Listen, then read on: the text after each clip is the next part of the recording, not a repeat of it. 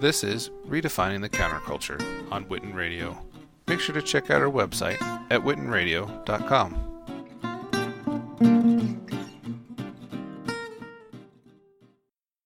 The Punisher, a firearm-wielding vigilante, was pulled from New York Comic Con by Marvel and Netflix, something Steve Harsh, who's been attending for years, understands. I do kind of agree with that, out of respect for the victims and for the situation. But another attendee, Leo Lawrence, says the Punisher didn't cause the Vegas shooting. That's only punishing the fans.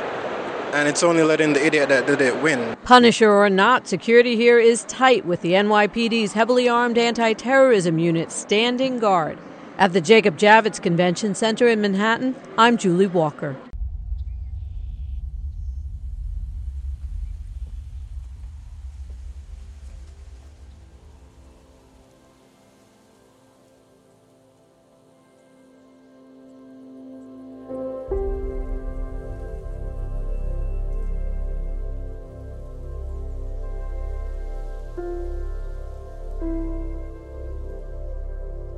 Take that as a yes. What? The ring.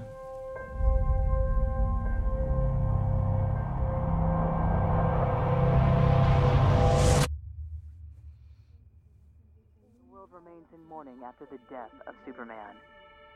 Violence, acts of war, and terrorism are all on the rise. I had a dream. It was the end of the world.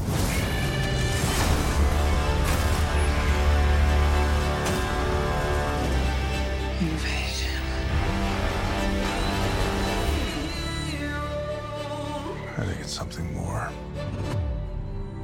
Something darker.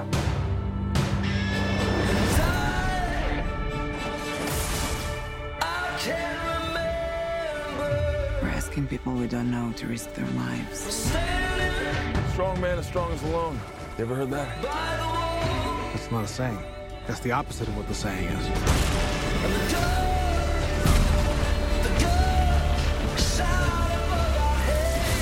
Divided. We are not enough.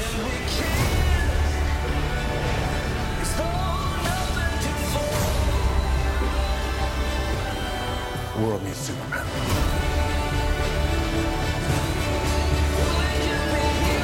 I made him a promise. This is why I brought you together. Ride ain't over yet. My man.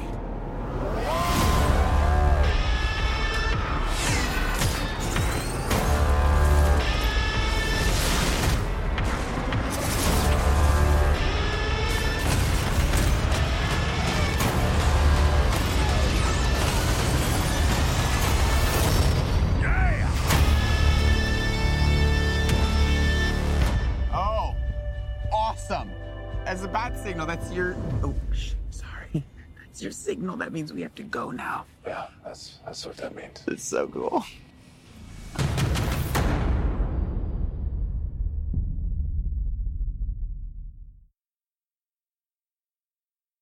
All right, guys, you're listening to another episode of Redefining the Counterculture right here on Witten Radio. Today we are joined by special guest, author and journalist Jesse Holland. Jesse, how are you?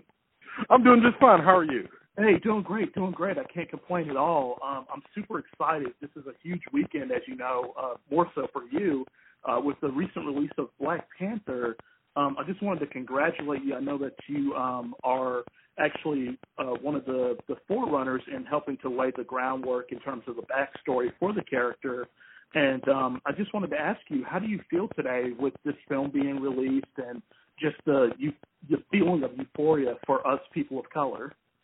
Well, I can tell you that I just left out of my third time seeing the Black Panther movie. That's how excited I am. I've already seen it 3 times. Man, seeing this movie on the screen is just so fabulous. And I'm just glad I was able to play just a small part in telling the story of T'Challa the Black Panther. Absolutely. I know that you grew up here in the Mid-South. You know, we're based here in Memphis, and I believe you grew up in Mississippi, or right. You were born in Mississippi, but grew up in Orange Mound. And it's just, it's so great to just hear a story of success with you Tell me, when you first started writing, I know that your love of writing came at a very young age. Did you ever realize that it would take you as far as it's taking you? Man, I had no idea how far this was going to go.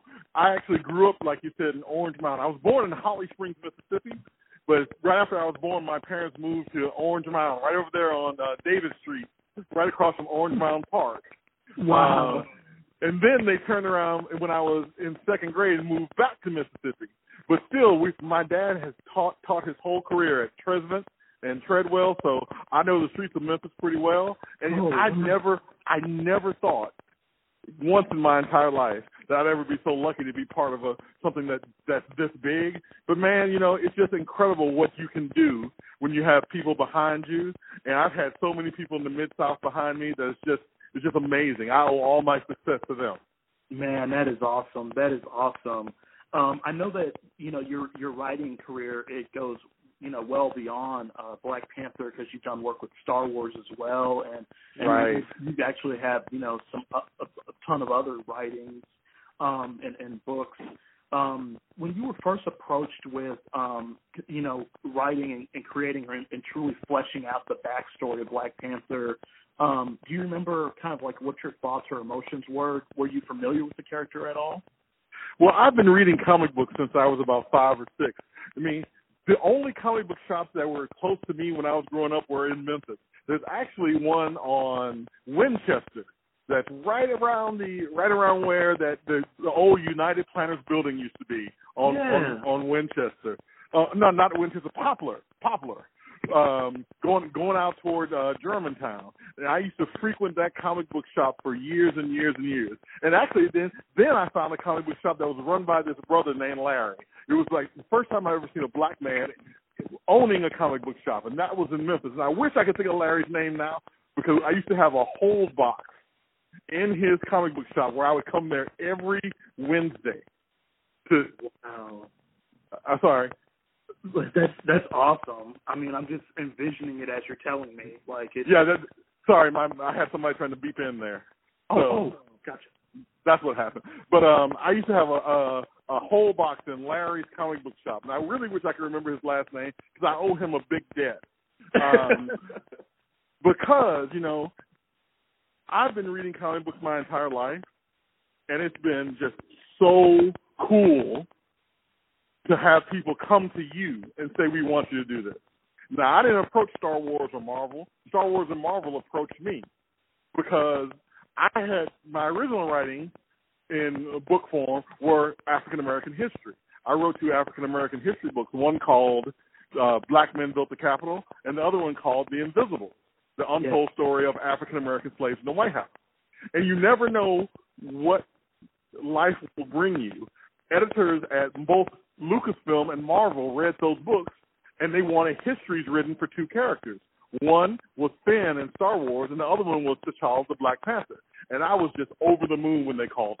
Man, I can only imagine. I mean, it's a dream of like a lifetime for so many people, and just being able to say, because you now are able to tell your children that, hey, I was instrumental in helping to really grow and develop this character.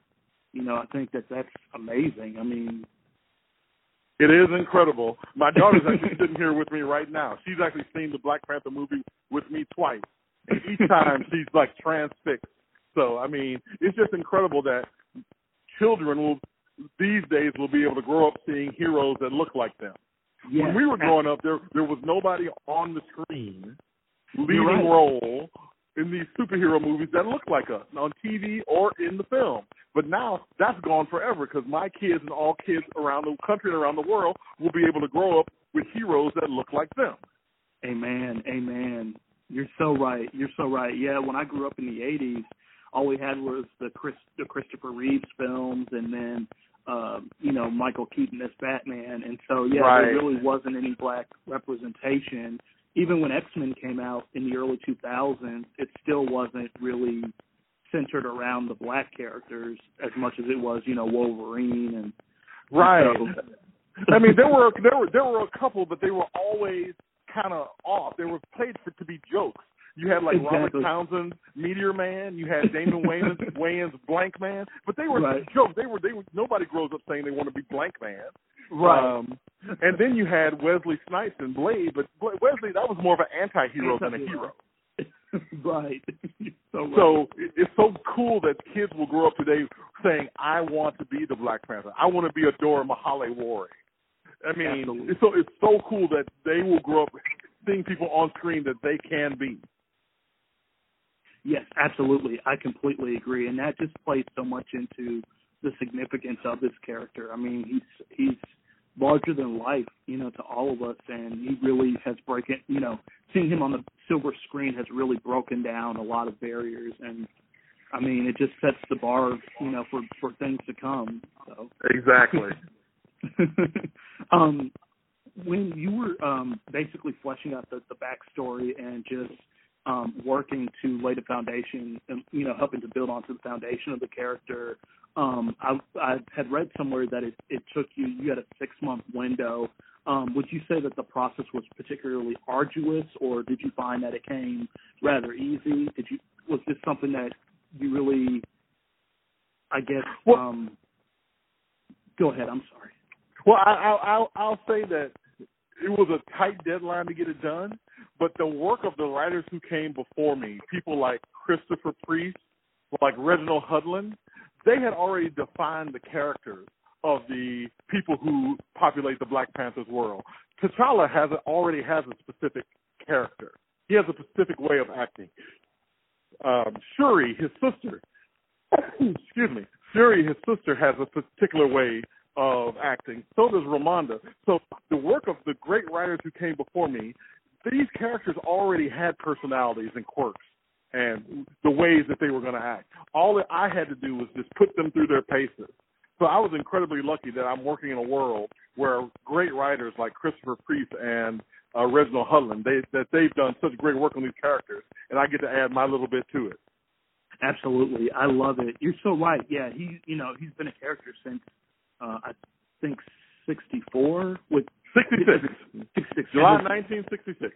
That's right. And he was introduced with the Fantastic Four. So, yeah, he's had that, that backstory.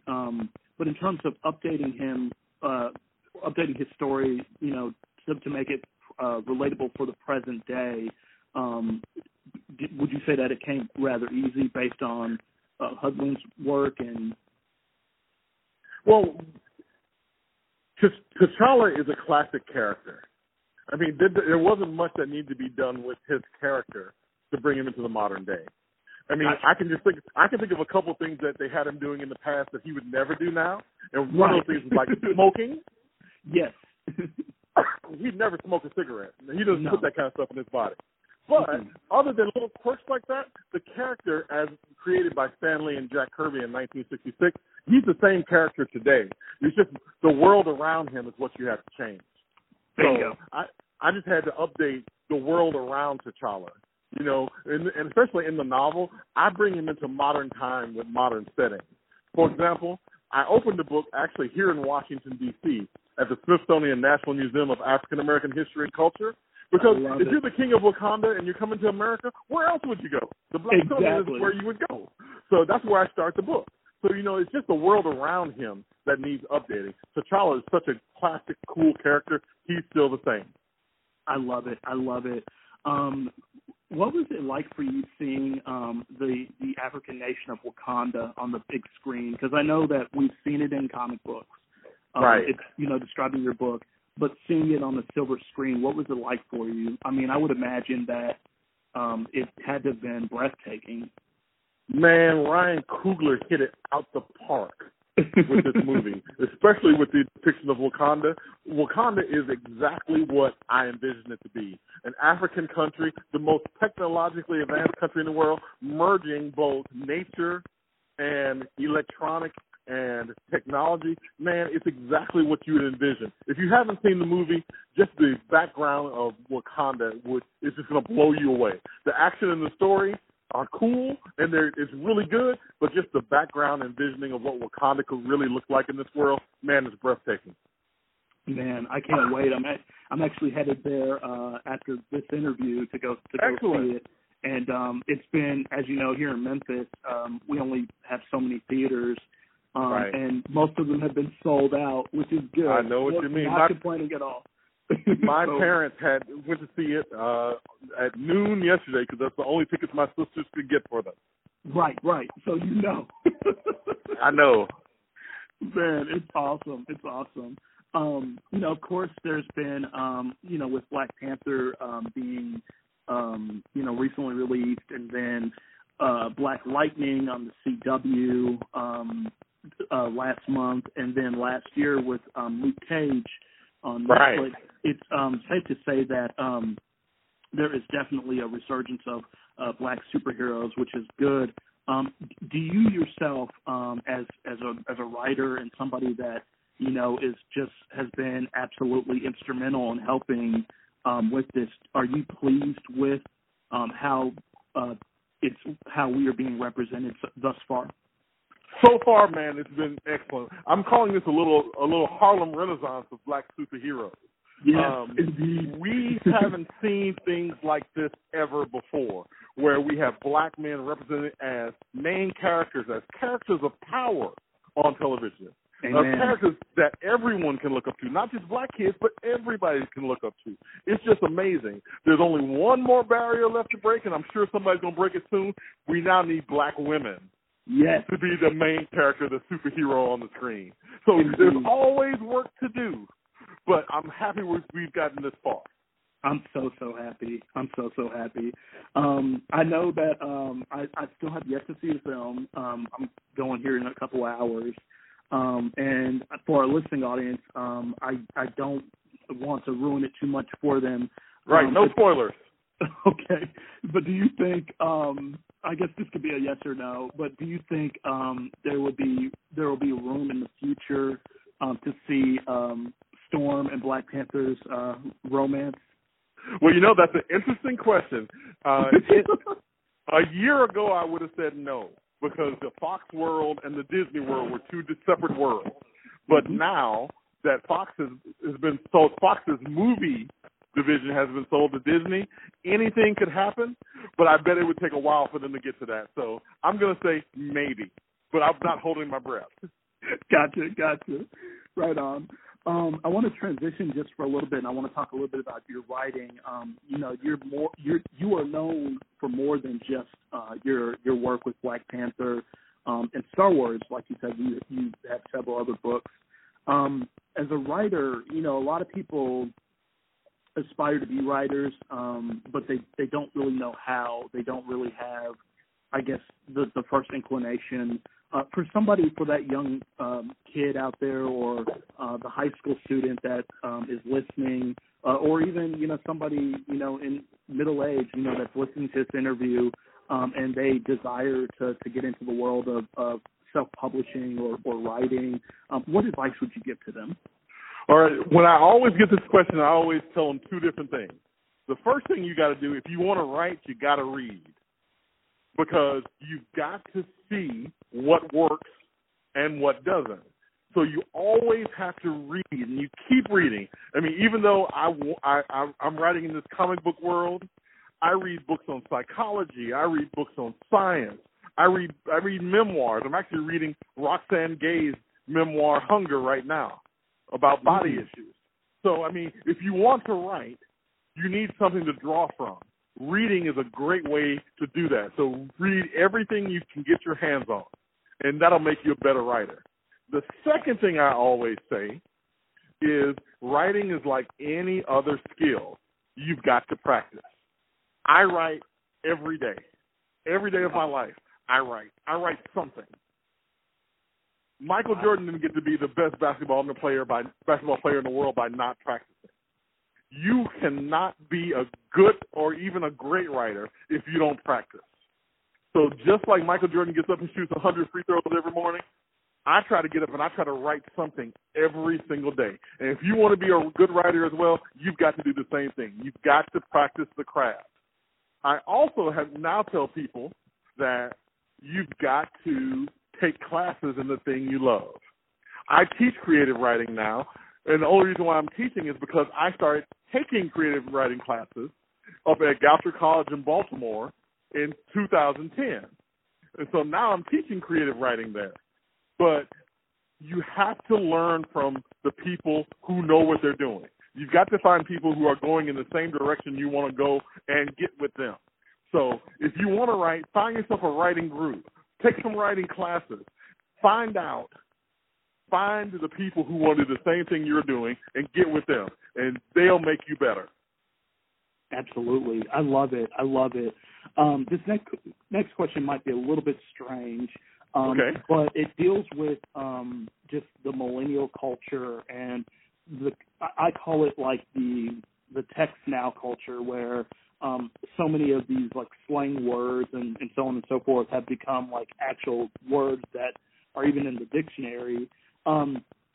With the way that millennials communicate now, do you think that how should I put this, traditional English or traditional writing is in danger of becoming extinct? Well, I can tell you this. The English language is always evolving. And we're seeing it evolve right now through the language that's being developed around texting. There will always be arguments on what's real English and what are made-up words. There will always be arguments over slang versus the quote-unquote Queen's English.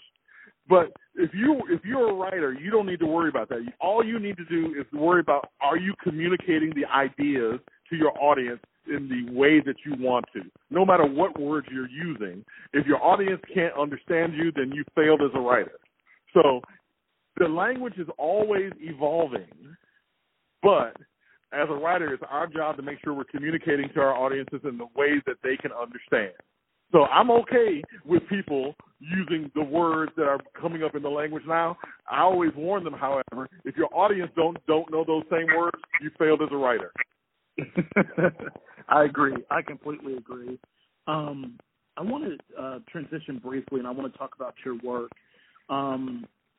What's the biggest takeaway that you want people to get from the work, your many works, your writing, and just the work that you've done, because you're also a teacher and a journalist.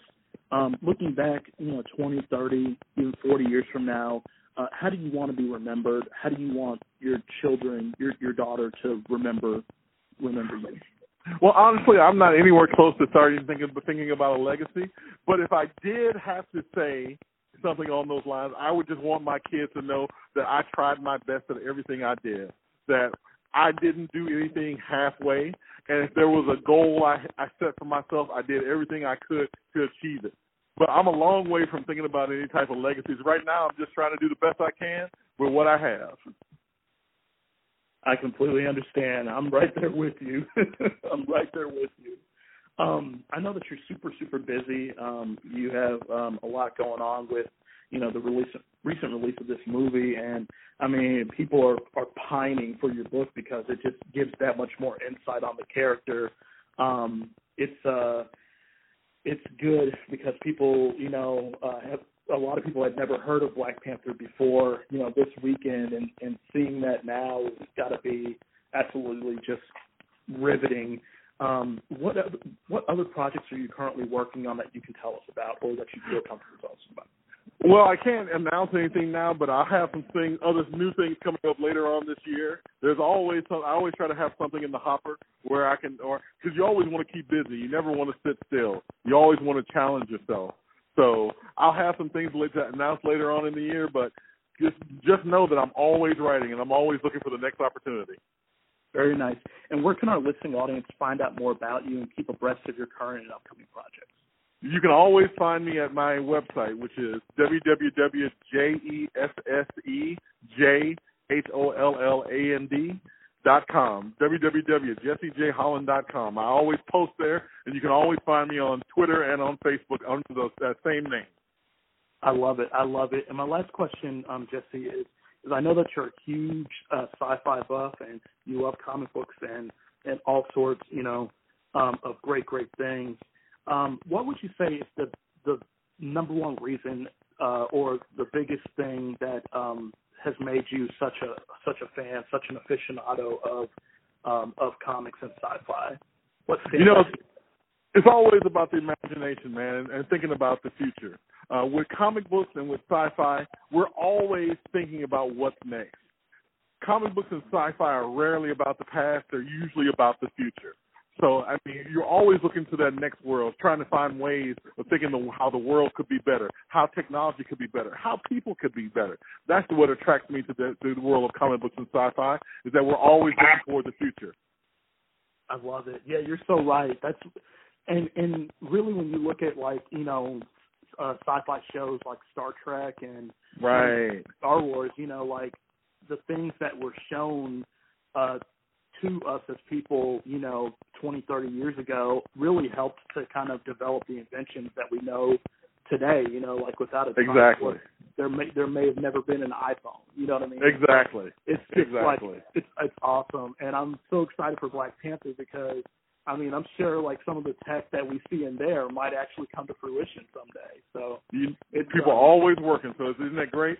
It is. It really is. I'm just, I'm excited, and I wanted to thank you so much for coming on today's show. I'm all out of questions, but I wanted to just open the floor to you if there's anything you'd like to say to our listening audience. Oh, no, just want to say thank you again to everybody in the Mid-South and Memphis, my people in Orange Mound, my people in Holly Springs, Mississippi, and to my brothers in Omega Psi Phi. I just want to throw up a root to the bros. Okay. And I'm always happy to come back home, so I'll see all of y'all soon. I love it. I love it. Thank you so much, Jesse. Thank you. Have a good day. You as well. Bye. Bye. Guys, that was author Jesse Holland. He is live from D.C. We were interviewing him from the Smithsonian Institute of African American History. If you haven't already, go out and check out Black Panther. It's a great, great film. Jesse's book, written a book about the rise of the Black Panther. You can check it out. We'll put a link to it in the body of this post. If you're listening to us on SoundCloud, go ahead and hit the subscribe button.